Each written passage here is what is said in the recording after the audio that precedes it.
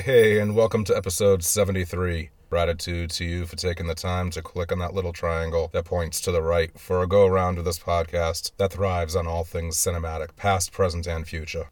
Whether this is your first listen or your 73rd, thank you. My name is Frank, and this is Silver Screeners. For this episode, we're going to make like Cher and turn back time and find a way to look back to the early 90s for holiday merriment, movie style. In November of 1990, that kid from the 1989 John Candy comedy Uncle Buck proved he had the box office mojo to headline what has become a holiday season classic, Home Alone, written by John Hughes and directed by Chris Columbus. After that smashed records, not to mention Joe Pesci's and Daniel Stern's craniums, he returned 2 years later in the inevitable sequel, Home Alone 2, Lost in New York. This pint-sized, plucky, and persistent pipsqueak is Kevin McAllister, played by Macaulay Culkin. But if you are presently thinking, I clicked on that little triangle that points to the right to hear about films from over 30 years back. No! Oh, boss, don't get your tinsel in a tussle. Just breathe and remember the inspiring words of actress Lauren Bacall. It's not an old movie if you haven't seen it. I am stoked to welcome two guests, both from England. First, we have Stephen J. Halloran, an actor, a YouTuber, an activist, who is making his first appearance in this podcast. His YouTube channel is really cool. He interviews people, he watches Ricky Gervais episodes and posts reaction videos, accompanied by our second guest, Dave, aka Davey A, who makes his third appearance on Silver Screeners. His podcast is called I'd Give That 10 Minutes, but I suggest you give it more than that. He and I also co-host a podcast of our own called Movies Across the Pod. We wanted to call it Movies Across the Pond, but that name was already taken. So pod it was. Pod, pond, tomato, tomato. The point is, these two guys are joining me to talk about both of Macaulay Culkin's Home Alone films. Our talk is pre-recorded, so once it wraps up, stick around, because there'll be the usual poll results and listener trivia segment with shoutouts. You don't want to miss those. So here is a fond look back at the beginning of the Home Alone franchise with Stephen J. Halloran and Davey A.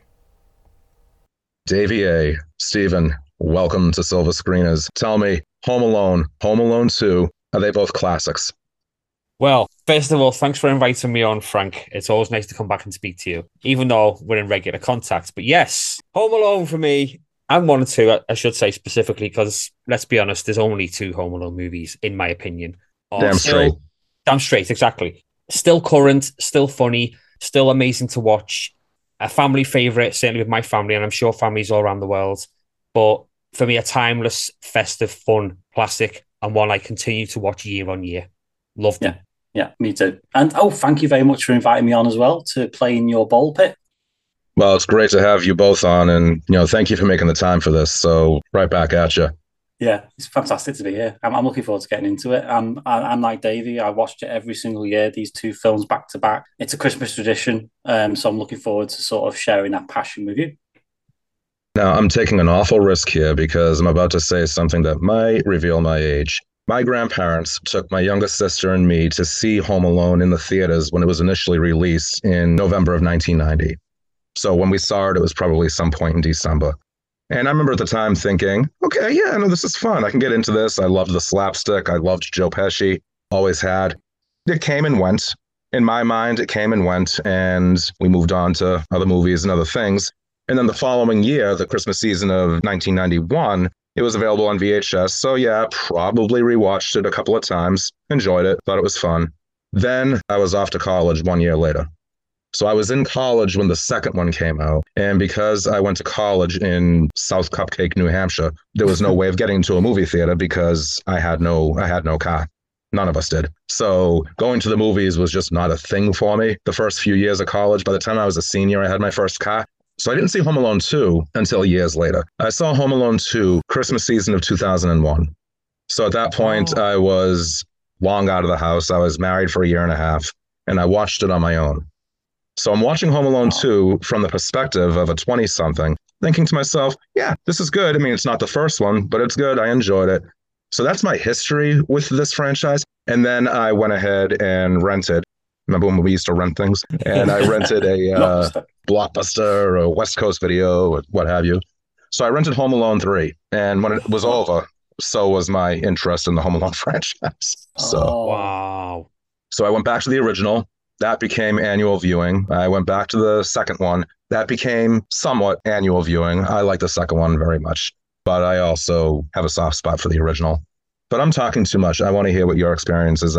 First time you saw it, how old were you? What was your initial reaction to it? Your general reaction to it now?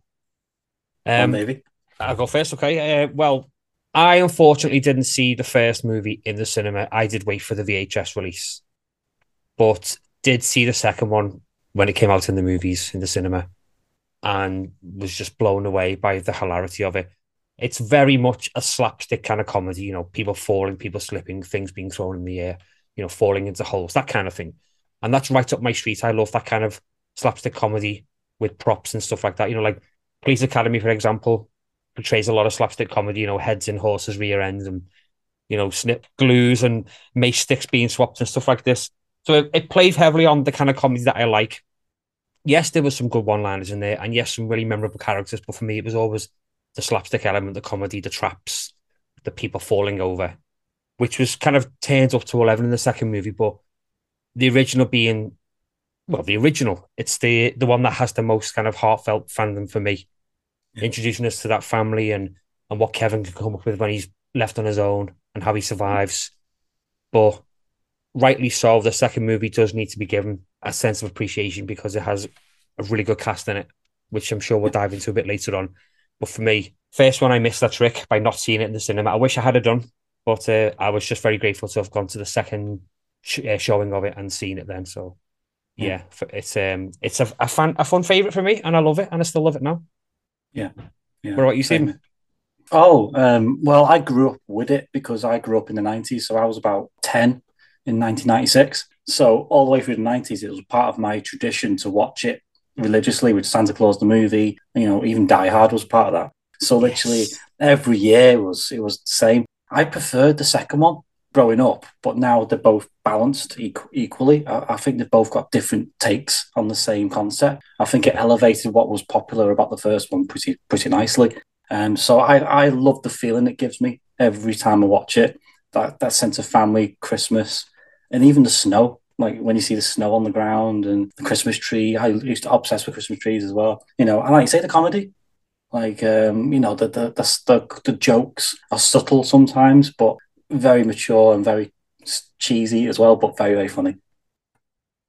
Yeah, it's interesting that you say that about the jokes and the one-liners because both movies are chock full of them.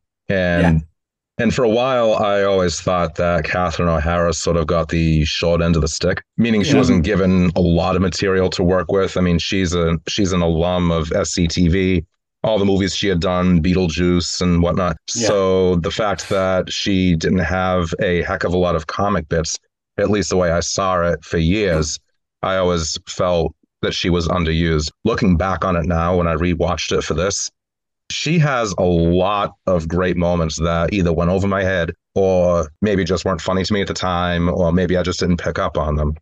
But she is the subtlety. She is great. In fact, I'll save it for a little while from now, but I do have notes of my favorite lines in the film, both films. And and it's the delivery. It's the lines themselves for the most part, but it's also the glances. It's the looks. It's the looks in her eye when she's looking at John Candy when he's talking, and all these little moments. You know, she's like, "You said you could help me." You know, it's these little moments. You know, just get on with it. I love it. Really good. And John Candy improvised everything. Like he was on the set for one day and he improvised everything. Yeah, I heard that. Yeah. Yeah, he was one of my favourite comedy actors as a kid, and I was gutted when I heard he died. You know, yeah, that was awful. I remember that. We all mourned the loss of an amazing comedian and comedy actor, and yeah, it was a one-day recording session with one of the most iconic scenes in the movie. And I mean, who doesn't love, you know, Gus Berlinski, Polka King of the Midwest? Who doesn't love that guy? Polka. That is what I want on a T-shirt. Polka Twist. Polka Twist. There was Twin Legs Polka, Damabuji Polka, Kiss Me Quick Polka. There's a lot of polka variants out there. Sheboygan. Very big in Sheboygan. Sheboygan. Try it. All right. Try it. Oh, who doesn't want to travel in the back of a budget rent van with a load of polka bums? It's just brilliant. Love it. Love Well, it. she doesn't. She got the same back at the same time as the others. It was great though when she meets Gus and he says, "See that guy over there in the yellow jacket?" And there's like 6 guys in yellow jackets. Yeah. Who does he mean? Which one? That's amazing. I didn't even pick up on that. Yeah. And, John Candy obviously he had done Planes, Trains, and Automobiles with John Hughes a few years earlier. So John Hughes asked him, "Hey, do you want to do this cameo? I'll give you a percentage of the film's profits." According to the E! True Hollywood Story of John Candy, Candy said, "No, you don't have to give me a cut of the profits. Consider this a favor to you, that you don't have to give me that much money." So he did the scene all in one day, all of his scenes in one day, made $414, which is the minimum that you could make at the time through the Screen Actors Guild. It's the acting union here in the U.S. He was probably kicking himself when the movie turned out to be, the top comedy of all time, for a record it held for, I think, 27 years, maybe. Definitely missed out there. Was he money orientated or was he just in it for the craft though? Because he might have just been in it for the craft. He was in it for the craft. He craved the spotlight a lot. Like, he enjoyed entertaining people. He enjoyed the attention, but he simultaneously did not want a lot of spotlights on him at the same time. It's like you want it, but you don't. That's what I'd be like, yeah. Yeah, he was a private family man, loved his kids, threw himself into fatherhood, but he also loved being the life of the party and, mingling with the Hollywood elite and just enjoying life, really. That's something we're aspiring to do. When we make it big and all these podcasts and media ventures we're all having our fingers in at the moment. We're going to be those guys in Hollywood, going to LA and golfing and smoozing with rich people. One day, folks, we're taking over the world. One day. That sounds good to me. It does. Global dominance will happen once we get through Christmas. Oh, if only. I thought maybe we could go around and, if you think of any off the top of your head, just say some favorite lines of dialogue from either one of the two films or from both. Because it's just, as I was saying earlier, Stephen, as you were saying, it's the delivery, it's the look in the eyes. Catherine O'Hara, John Candy, Joe Pesci, and of course, Daniel Stern. You just all cannot. Amazing actors. I think one of my favorite lines that Harry, Joe Pesci, says is, snakes. I don't know, no snakes. In and of itself, it's not even a funny line, but just something in his face when he says it just catches me off guard every time. I love when Harry says to him, snakes, and he goes, he sounded like a snake. What? What do you mean he sounded like a snake? That guy. Oh, God, Harry and Marv, I love them. They're just amazing guys. And not over the top either. No, they're literally 2 terrible crooks who are being bested by a young child, but it's the fact that Harry, Joe Pesci's character, is not allowed to actually swear, so it's all like a bit like Muttley would do in Dastardly and Muttley. That whole like he was trying to swear, but he's being PG, being rated 12 and so on. He's not allowed to, but you knew deep down he was thinking, you bleeping bleeper, I'm going to bleeping bleep you, you bleep bleep bleep bleep bleep. These are all instead of swearing. But I love that about him. The whole comedic, like angry, but doing it in a child-related way is brilliant. Yeah. Well, John Hughes says that Joe Pesci had a really difficult time not dropping the F-bomb left and right around the kids. So he gave him a code word to say. He had him say fridge. Fridge. Okay. Anytime you feel the F-bomb coming out of your mouth, just say fridge. If you're around the kids. Okay. That's still hard, though. I don't know if I'd be able to do that. No, I couldn't. Who gives a fridge? Doesn't have the same ring to salesman? It. No, it doesn't. It doesn't. I think for me, in terms of lines, especially in the first movie, I don't know why this one cracks me up so much, but it's every time it's said, I laugh. And it's towards the end few scenes when Kevin has escaped to the treehouse that he has. And he shouts out, I'm going to call the cops. And Marv says, we got to get him. He's going to call the cops. And Harry just goes, from a treehouse? Every time, it just gets me every single time. Like, They don't grasp it. You can't call somebody from a treehouse, honestly. It always cracks me up from a treehouse. I don't know why it does, but I love it. It's his face. It's because he's like, why does he have to explain this? But he has to do it continually all the time to Harry, to Marv. Oh, God. I like Tim Curry when he's doing his way to it. No, what was he? Head, on the second one, he's a hotel concierge. Hotel concierge. And he does these little glances like he's like, trying to put a pretense on, but he's in so much pain, and he's like, "Oh, why am I doing this?" And he believes so much in his job, and then when he gets smacked in the face, he's like, "Do bundle up! It's awfully cold outside," and he starts crying a little bit. He goes, "Yeah, his bottom lip starts to quiver, doesn't it? He's trying to he's just trying to hold back the tears." It's so lifelike, isn't it? Because that's what I'd do if I'm about to cry, but I'm holding it in. I'm like, okay. I think in regards to the second movie, it is Tim Curry that makes it worth a watch. Yes, there's a great cast in it, and there's a good storyline that's parallel to the first movie. But Tim Curry, the might that he is an amazing actor on that screen, and a really funny hotel concierge that's just he's just struggling with a child. Again, it's like Harry and Marv all over again, being bested by a boy. It's ridiculous, but he's a really good character. Well, when they always say, "Oh, the second one's not as good because it's not as original," but Tim Curry's character is the original aspect of the film. He carries the film forward because he's a different character, and we're seeing it from a different perspective.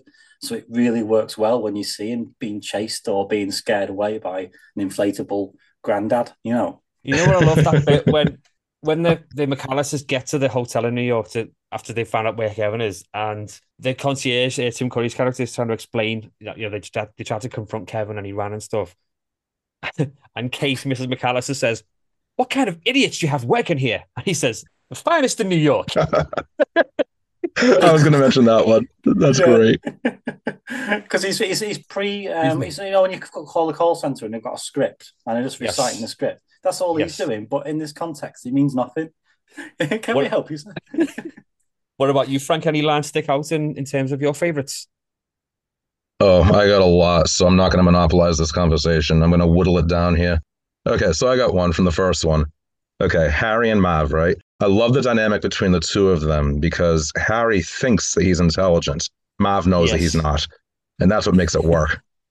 But when they're outside in Kevin's driveway, or not Kevin's driveway, they're outside in a driveway and Kevin's looking at them through the window. Harry is telling Mav exactly what they're going to do that night. He says, "We'll go unload the van, grab a bite to eat, and be back at 9. And this is in broad daylight, normal volume of voice. It's like it didn't even cross their mind that probably not a good idea to discuss your burglary plan in broad daylight. I also love in the first one when Santa Claus is smoking a cigarette. He sees Kevin approaches him. He throws it off. He tosses the cigarette away, pulls his beard up, and I'm like, oh gosh, like that beard must stink, And then he says, "Oh, hang on a second." He says, "I got to give you a candy cane." He says, "Oh, don't have any." He says, "My elf took the last of the candy canes home to her boyfriend," and I'm there like, "Oh, what?" Explain that to a child. Don't know if I want to know. Fresh. And old man Mally in the church, he says to Kevin, "This is the place to be if you feel bad about yourself." And Kevin says, "Do you feel bad about yourself?" And Mally says, "No." Do you know, I call bullshit. Warning, bullshit alert. I think for me, there's one character that we've forgotten about in terms of some of the best lines, and that is Buzz McAllister from the first movie. And he has two great lines. One is that during the first opening scenes when Kevin tries to go into his room and he simply says, "Don't you know how to knock, flemwad?" Don't know what that means. I still don't know what it means, but I love the line. Oh, is that not a term in the UK? No, and for years I've not even bothered researching it. Actually kind of disgusting. Is it? A wad of phlegm, like when you hock up a loogie. Okay. Okay. Interesting. Is that an expression over there, hocking up a loogie? Kind of. We have a different expression over here, certainly where I'm from. I'm sure different parts of the UK have different terminology. The other line, of course, again, cracks me up after Kevin asks if he can sleep in his room. And Buzz says, "I wouldn't let you sleep in my room if you were growing on my ass." It's just brilliant. Well, he hasn't solved the problem still. He's got to sleep in there because he's on his ass. In Kevin's reaction, he just sort of jumps and takes a step backwards. It's terrifying. A huge, big brother who's kind of dominant in the house, and you're only small. There's not much you can do. Even when he entered the room, he was kind of like, hello, Buzz. He wouldn't even raise his voice because he knew Buzz would shout at him. That's good character progression there, because in the second one, he pushes him over. He can stand up to him really easily after the experiences of the first. So it's good move forward for the characters. Doesn't accept his apology for putting the candles by his ears in the concert. Because he called him a trout sniffer. You're not going to believe it, are you? Trout, get out of that one, you little trout sniffer. Love it. Mr. Cheapskate. Oh, no, Uncle Frank, he's a legend, him. His face. Uncle Frank is amazing. Great lines from him. Don't you ruin this holiday for me. Your dad's paying good money for it. And what's the other one? Oh, when in the first movie, when the McAllisters have taken off, when they've come to the realization that they've left Kevin at home. And of course, Kate's all kind of distraught. She's analysing her life. What kind of terrible mother must she be? And Frank comes in with, if it makes you feel any better, I forgot my reading glasses. Whoa! Because that's the connotation. Brilliant. He is brilliant. I love Frank. He's amazing. Well, even before they realize they left Kevin behind, he has a great line when the camera's panning over him and his wife and then zooming in on Kate and Peter. The camera's panning past Uncle Frank and his wife, and he says, they're eating. And he says, is this real silver? Put him in your purse. Put him in your purse. And she's still like, Frank. Stealing on the airplane. Come on. Top it up, please. Top it up. It's the first thing he asked when he got on the plane. They've not even sat down. There's free drinks, right? Free. Yeah, free. That's all he cares about, is being drunk on the plane. And they're all in first class and everyone else is back in steerage. Well, Peter did say, they're having the time of their lives. There was a brief acknowledgement of Peter McAllister's youth when he said that all they did was go across country in the family station wagon. And it kind of put me in mind of the Griswolds and their huge, great vehicle choices they drove around the country in. The Griswold family truckster. It's just amazing. Every family should have one. Yes, I totally agree. I don't have one, but it's one day. One day. Make that today. Possible today. You win. So, Dave, I have a question for you. Yes. You pointed out the line that Buzz has where he says to Kevin, I wouldn't let you sleep in my room if you were growing on my ass. Would you rather be told that, or would you rather be told, I'll snap off your cojones and boil them in motor oil? Oh, that's a good line as well, actually. I think I'd rather the option of not sleeping in someone's room than having my cojones boiled in motor oil. It's far too grotesque for me. That's probably for the Home Alone R-rated version, when there's actual torture, So. Well, speaking of actual torture, when at the end, when Kevin's running through the neighbor's house and they hang him up on the hook of the kitchen door and he's threatening to bite off his fingers one by one. Yeah. During a rehearsal, Joe Pesci actually bit 9-year-old Macaulay Culkin's finger and ripped skin off. And to this day, Macaulay Culkin still has the scar. And he says that he was really angry about it. He said, I don't care how many Oscars you have. I don't care how good of a method actor you are. You don't go biting 9-year-olds. Jeez. So if you can imagine how that would go over today, it probably would go viral. Yeah. So yeah, but you don't see it on film because it was during the rehearsal. Yeah, okay. Well, that's good. I mean, it makes the scene a bit kind of queasy, I guess, if you know that he actually bit him, but I suppose it was in rehearsals. You can put it to one side. Maybe he just had trouble getting out of character from Goodfellas. I don't know. How am I funny? How am I funny? How? Okay. I know I can't do a Joe Pesci impression. I'm sorry, everyone. I don't think anyone can. He's quite unique, isn't he? He is. Yeah, I don't think Joe Pesci could do a Joe Pesci impression. Batman. I do have one question about the end of Home Alone that has been bugging me since I was a kid. Okay. So Kevin runs across the street. Well, Kevin calls 911. He lowers his voice and he says, hello, my house is being robbed. My name is Murphy. Hangs up the phone. Murphy is his neighbor, who is away on vacation. He runs into the Murphy's house, and that's where he's hung up in the kitchen door, and the basement's all flooded because they're the wet bandits. Okay. Old man Molly comes in, conks them both off the head with a shovel, saves Kevin. My question is this. It's actually a two-part question. Number one, why did the cops, when they came and arrested Harry and Mav, why were they not questioning each other? Where the hell is Murphy? He placed a call. I thought he was here. Where is Murphy? They didn't ask each other. They didn't ask Harry and Mav. The second question I have, Old Man Molly is the hero, right? He comes Yeah. swooping in, he's wearing the cape, he saves the day, right? Yeah. He did not report to the authorities that his little kid neighbor is home alone when the cops were there. Ooh. Molly, get your head out of your ass. Perhaps all those rumors that Buzz was telling them about him were true. You know, the South Bend shovel slinger. You know, back in '58, he murdered his entire family. Maybe this family that moved in isn't his real family. Could be. Could Ooh. be. Hostages. Yeah. I mean, to be honest, it never entered my mind about where the hell Murphy was and why Marley was not kind of more let's look after you kind of thing. Yeah, he says, come on, let's get you home. Brings him home, but to an empty house. Like, wouldn't you have thought that he would have gone into the house with Kevin, make sure he's okay, and then he would have said, "Oh, you know, where's your mom? Where's your dad?" And then he would have known he went there, and so on and so on. Then phoned, yeah. It would then make, I suppose, the general plot of the movie a bit too intense, I guess, too much backstory to fill in too many plot holes. It was more about the comedy and the resolution at the end, the happy ending to the piece, as it were. Yeah. Yeah. But definitely some major plot issues there.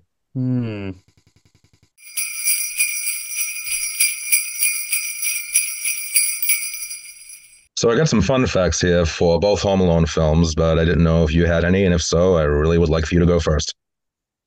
Well, I only have one really, and that in regards to Harry. I read that originally the role was offered to Robert De Niro, Really? which, if that's true, Huh. it would have been a completely different movie. Yeah. Granted, another mafia actor like Joe Pesci, but I couldn't imagine Robert De Niro playing Harry. I could be wrong. I mean, he's done many comedic roles in his career, but I don't think the role of Harry would have been as good if it was someone other than Joe Pesci. Yeah. I don't know. His style, his acting, his stature, the fact that he's shorter than Marv, and it's comedic in that way. I just didn't see it working myself with a different actor. But hey, who knows? Alternative universes, blah blah blah. It could already exist. Yes. I think the physical contrast between the two is what makes it work. Yes. Joe Pesci is short, Joe Pesci is pudgy, and Daniel Stern is long and tall and lanky. You know, it's like Laurel and Hardy or Jackie Gleason and Nat Carney. Although I can tell you that if Kevin were to say, you guys give up, or you're thirsty for more, I can picture De Niro saying, you talking to me? You talking to me? I don't see anybody else here. You talking to me? Totally. Maybe they can just redo it, like say director's cut, maybe show some deleted scenes or something. It could happen.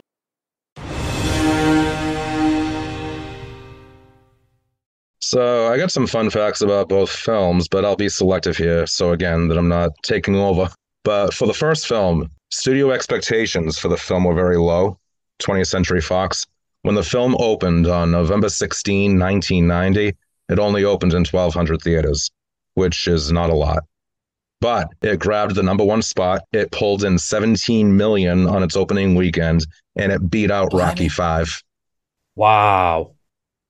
And so they added more theaters every weekend. And then right before Christmas that year, it was now at 2,100. And it was the #1 movie every weekend in North America until the first weekend of February. At that point, it had running in theaters for 12 weeks. It didn't leave theaters until the end of June. That's a hell of a run there. That's incredible. Just people think couldn't it's get enough of it, could they? Yeah, it's one of those films you all must see it. It's the comedy of the year. So you all want to go and see it in the best way possible, and that is in the cinema. Yeah, agreed. I never saw it, unfortunately. Who knows? Maybe they'll do a re-release one day and you can go and I see it. hope so. I'll definitely go and see it. Something else I have here. The director of the film, Chris Columbus. Say it with me. Kevin takes a look at the framed photo of Buzz's girlfriend, and he says, Buzz, your girlfriend. Woof. Woof. It was Buzz in drag, isn't it? Yes, it was. Well, Chris Columbus didn't want to make fun of a girl's appearance, so that is actually a picture of the son of the film's art director wearing a blonde wig. Wow. Buzz has got some taste, hasn't he? I don't know. She looks pretty hot.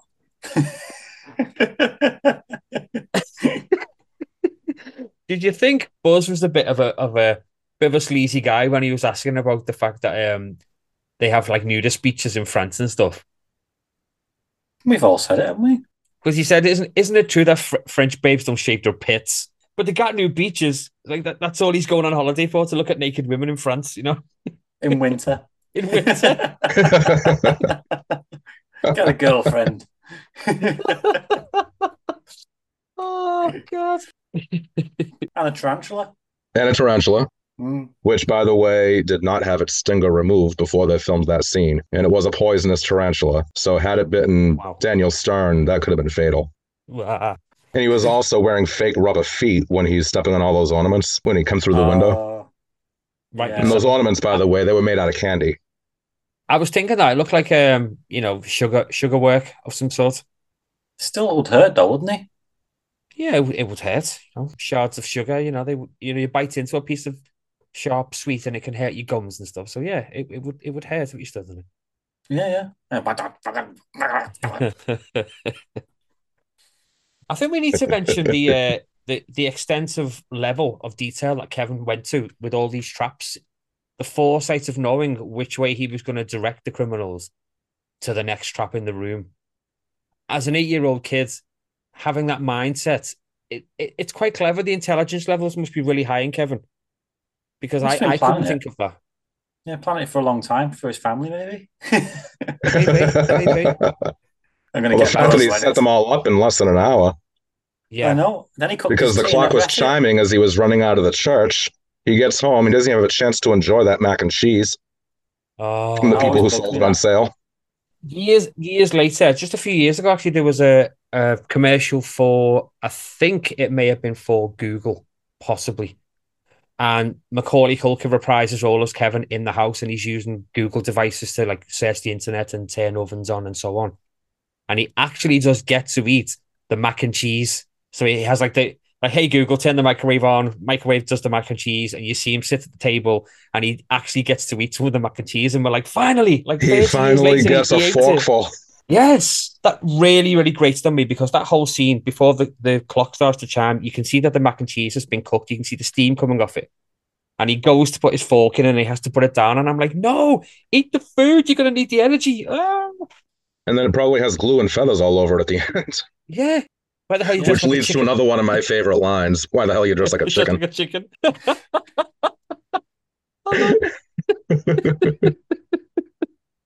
Well, Macaulay Oh, Culkin God. for the original made $100,000.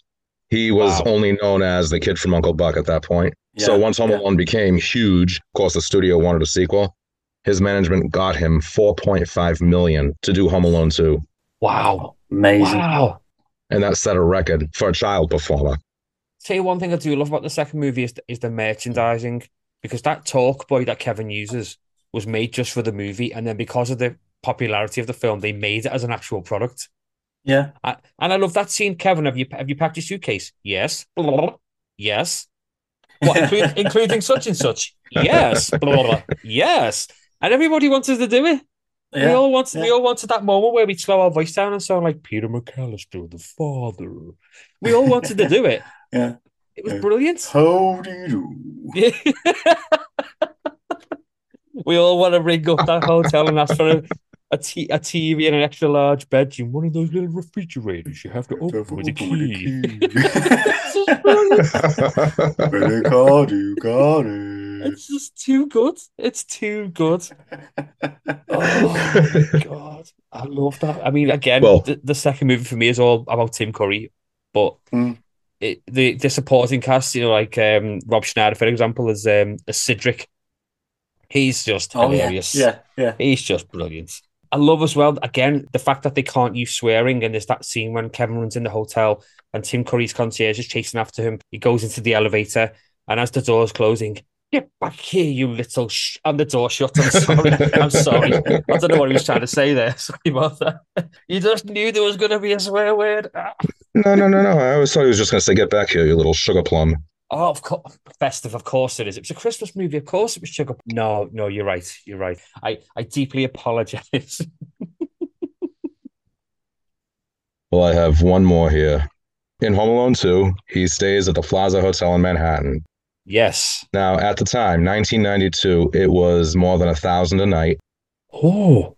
Add to that all the room service that he ordered, the car ride from the airport to the hotel, renting a movie on pay-per-view. The grand total would have been probably about $2,200. $2,200. That's according to Cinema Blend. Oh my God. God. I would Just not sell be Mr. happy. Duncan's toys. Just sell all the toys. You just got off Mr. Duncan. Yeah. But then how much is the merchandise that Duncan donated to Kevin? I'm assuming it wasn't Santa that gave all the presents. So how much does all that cost? Who Ooh. knows? That's a good question. That's a hell of a lot of toys. That's like the climax of the second movie. They all, Kevin's been found, and all the families in the penthouse suite that's been given to them to stay, and they all wake up. All these presents around that been donated by Mr. Duncan, and there's a lot of commotion. So what does Buzz do? He's trying to get everyone's attention. Hey, hey, hey! Because he can't whistle. I Just can't blows believe up- like that. Just blows a raspberry because he can't whistle. And I've always tried to recreate it. I can't whistle either. But I love that. Again, just a little quick bit of comedy, and it just makes me laugh every time.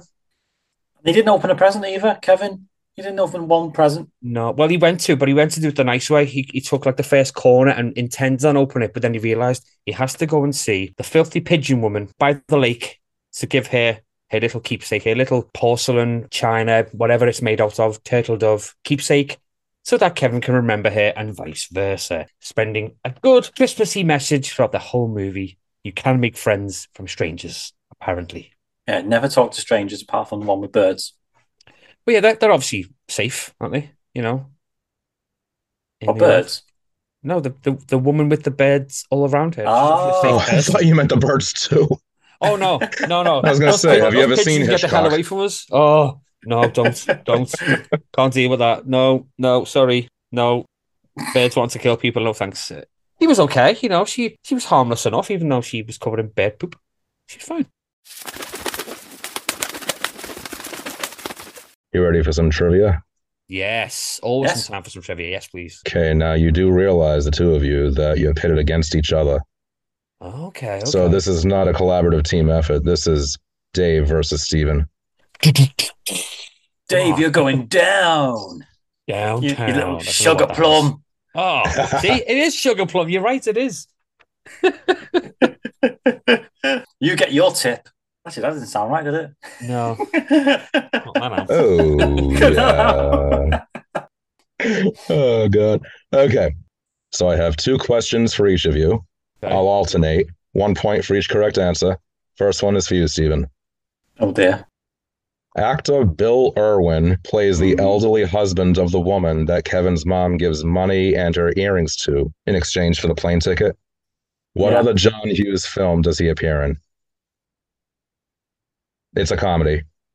Yeah, I can see it in my head. I'll give you a hint. It too has to do with plane tickets.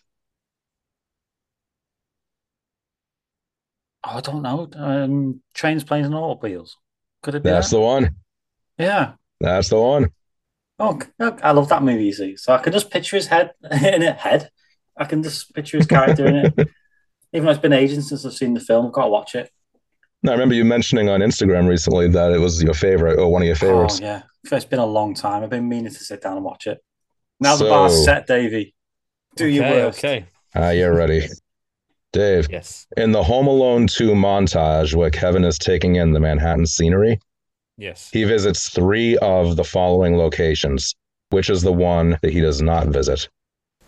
So I'm going to list off here 4 locations in Manhattan. 3 of them he visits, 1 of them he does not. Which one does he not? A, the Fulton Fish Market.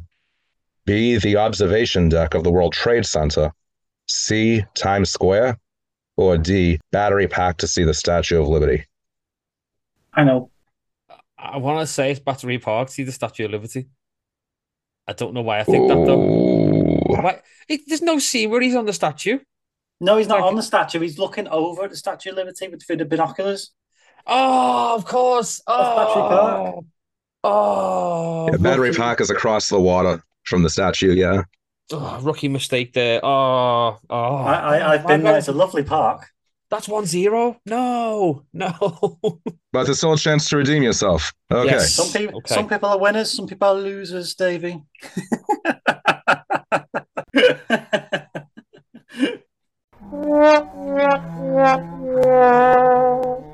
Steven, number 2. Oh God. Name Gus's polka band. Hang on. the polka dodgers or something. That's all I can think of. The polka dodgers or something. Dave, you have a chance to steal. I will happily steer by saying it's Gus Balinsky and the Kenosha Kickers. Oh God, I remember Ding, it ding, now. ding. Yes. Damn it! I wish I hadn't jinxed it. Now I'm back. I'm back in the game. So now we're at Oh, it's- 1-1. Dave, here's your second Yes. question. Okay. This is When for Rob win. Schneider escorts Kevin to his room at the Plaza Hotel, how does Kevin tip him? Oh no, He that's an easy tips him. question. With some chewing gum. It may have even been Wrigley's chewing gum. It was a stick of Wrigley's chewing gum. Yes. Yes, he does. He Nice does. tip. Great family. Yeah, really. What color is the chewing gum? Usually sticks of gum are kind of like a grey colour, but I believe it was in a green wrapper. Possibly lime green in colour. It may have been spearmint flavour. I mean, I don't know how analytical you want me to be about this piece of gum, but it was definitely gum. What does the color of the gum represent on a deeper level, on the existential level of Kevin McAllister's experiences? Don't worry, that's not the tiebreaker. Okay. I can't answer that one. What? I thought it was in like some psychology lesson there. I was like, ooh. We're going Well, deep. So where are we now? 2-1? 2-1, Yes. Dave? Come on, Stephen. There's time to Well, equalise here. Isn't it a free one? Because he got my steal, didn't he? True. Does it True. count? Does it count to get a point for that? Okay, 3-1 then. So here's one for you, Stephen. According to Rob Schneider, what U.S. president once stayed on the same floor as Kevin in the Plaza Hotel? So I'm just going to try and work through the line. Hang on. Is it Ford? Not Ford. Who was it? Not Nixon. Nope. Who is it? Someone like that, isn't it? Oh, go on. Herbert Hoover. Oh, I knew it was some sort of obscure one. Yeah, because he says the vacuum guy. The No, vacuum no. guy.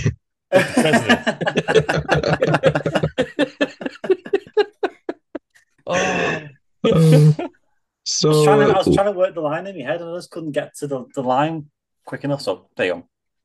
looks like you came out on top, Dave. yes. Damn I it. still Very have much. a couple of spare questions that were going to be tiebreakers. You want me to ask them anyway? Yeah, And let's go either one for of you it. can answer them. It won't be directed at either one of you. Do you have the Okay. time? In the original, how much did the Little Nero pizza order cost the night before they left for Paris at the very beginning of the film? The pizza boy says, "You owe me." $22.50 or something. What was it now? 200. Oh God, it was something like. I can't remember. I know it's along those lines, isn't it? Along those lines, yeah. Is it 122.50? 122.50. That's it. I was missing the first one. 122.50. Because Frank did say it's my brother's house, he'll take care of it. 10 pizzas times $12 plus tip. Yeah, I remembered that. I think one of the kind of endearing gags in the first movie is that every vehicle hits that statue outside the house. Even the guys taking them to the airport hits the statue. It's like it has to be done. You must hit the statue. Yeah. I think they broke it in the second one because he doesn't have to stand on it when it flings off. Yeah. Wasn't it beheaded, or am I totally making that up? Beheaded. Possibly. I might be making that up. I'm not sure. That was in with Arnold Schwarzenegger where he kicked a burning head through a window. Do you remember that? The Christmas movie, Jingle All the Way. Jingle All the Way. Yes. Great movie. And I have one last question. Speaking of the pizza and knocking over the statue. Okay, here I am telling you this. I know, but this is just the way the question is worded. In Europe, there is a US-based pizza franchise that currently operates in Turkey, where it has almost 100 locations. And in Spain, it has 8 locations. And by the end of this year, by the end of 2022, they're aiming to have 10 more in Spain. Now, this pizza brand also plans to enter the United Kingdom and Portugal later this year. Home Alone parodies it by naming its fictional pizza joint Little Nero's, name its real-life counterpart. Papa Big- John. Big I've Nero's? I don't know either. I've never heard of anything like that. Oh my God, I think you've actually beaten me. I've no idea. Little Nero's. Think of Nero. Where's he from? Concede defeat. I don't know. I don't know. Please enlighten me. Enlighten us. Little Caesars.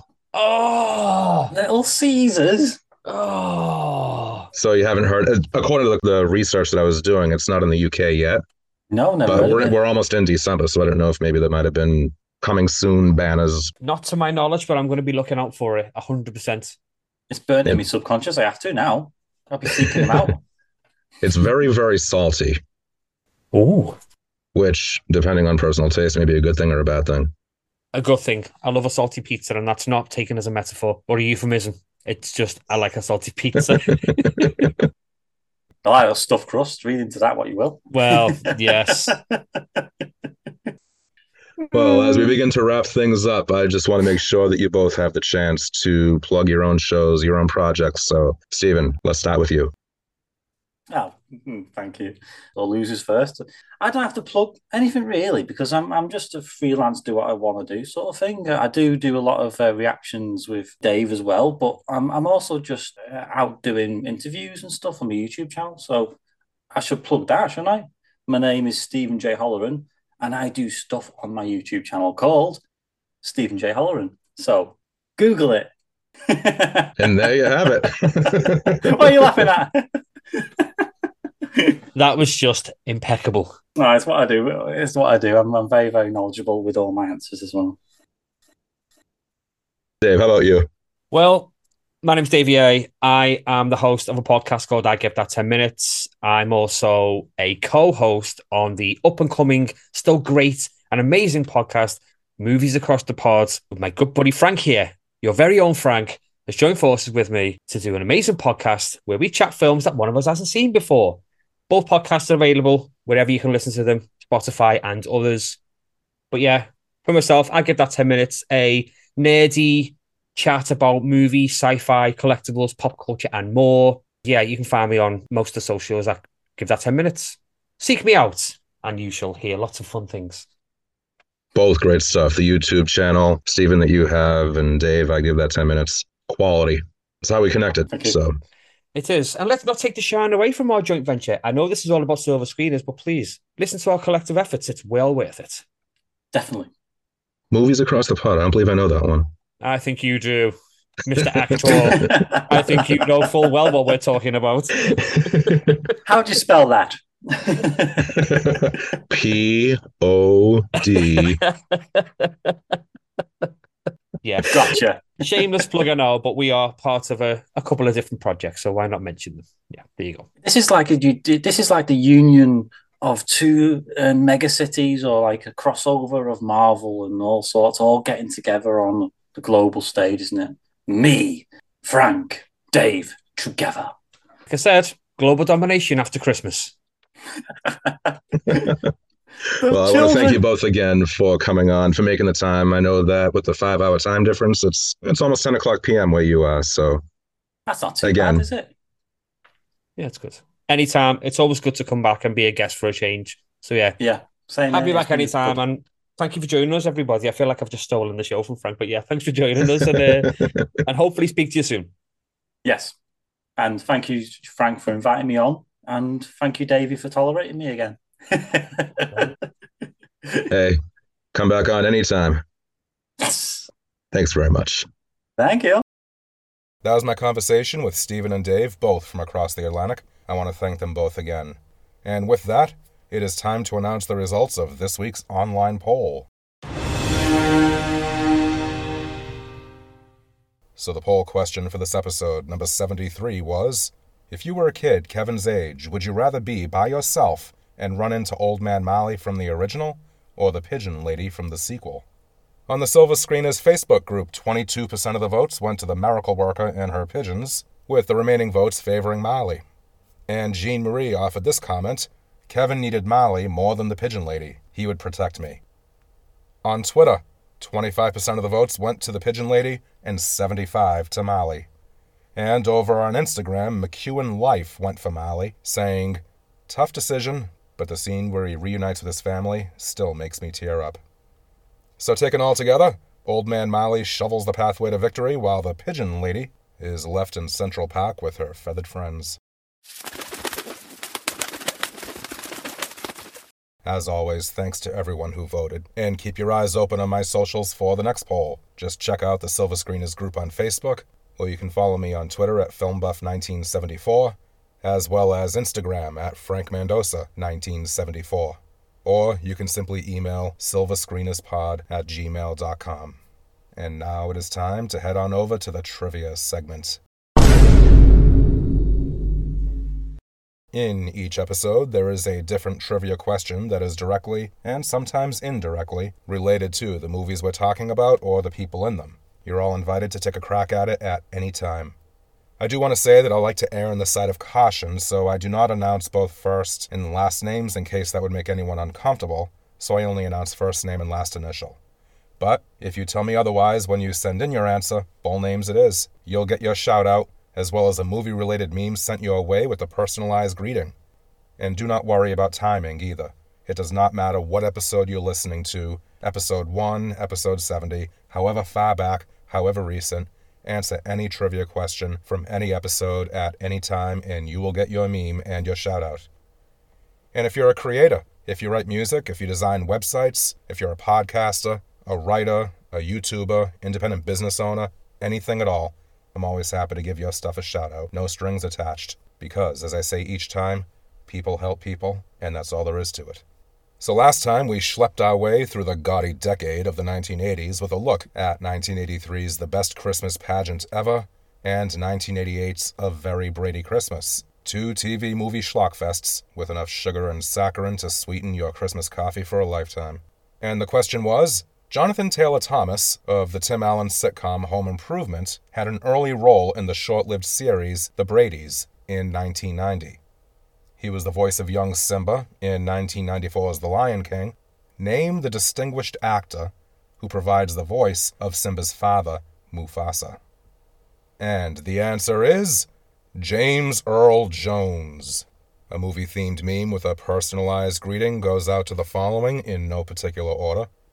Taminia P., a member of the Silver Screeners Facebook page, welcome back to the Trivia Circle. Great to hear from you. We also have Ed R., who's in the Silver Screeners Facebook group, and actually has come to a number of my live talks. Happy holidays to you and yours, Taminia and Ed.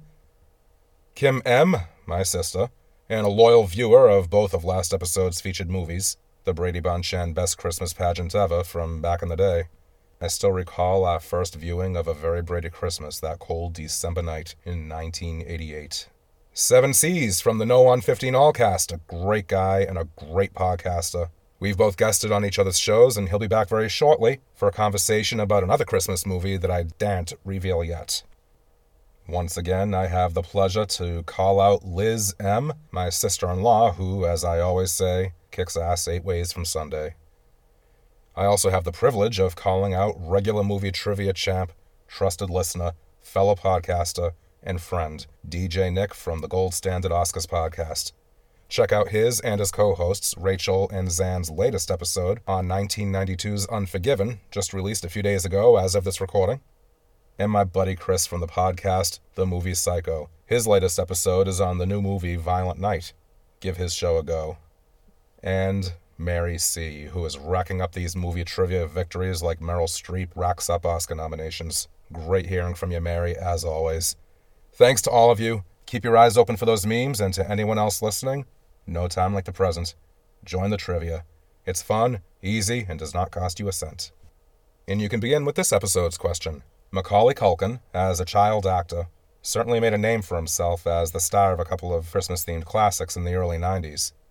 Hot off his Home Alone success, he also featured in a recorded New York City stage production of what globally famous holiday-themed ballet that features dance numbers like Arabian and Dance of the Sugar Plum Fairy. Send in your answers, and as always, if you have any follow-up questions or any comments on anything from today's episode or any episode that you've listened to, hit me up on my socials. Once again, that's FilmBuff1974 on Twitter, the film group Silver Screeners on Facebook, Frank Mendoza 1974 on Instagram, or you can email silverscreenerspod@gmail.com. And that brings episode 73 to a festive finish. Thank you to everyone who is listening, has ever listened, or who will in the future be listening. Be sure to hit that subscribe button if you haven't already. Please don't hesitate to give Silver Screeners a rating on Apple, iTunes, or wherever you listen to your podcasts. Catch you next time. My name is Frank, wishing you good health, good weather, and good movies. And until next time, keep on screening. And I leave you now with the soothing sounds of Kevin McAllister cutting a rug on the New York City stage in that Christmas-themed ballet and having a marvelous time of it until his mother Kate notices him from the audience.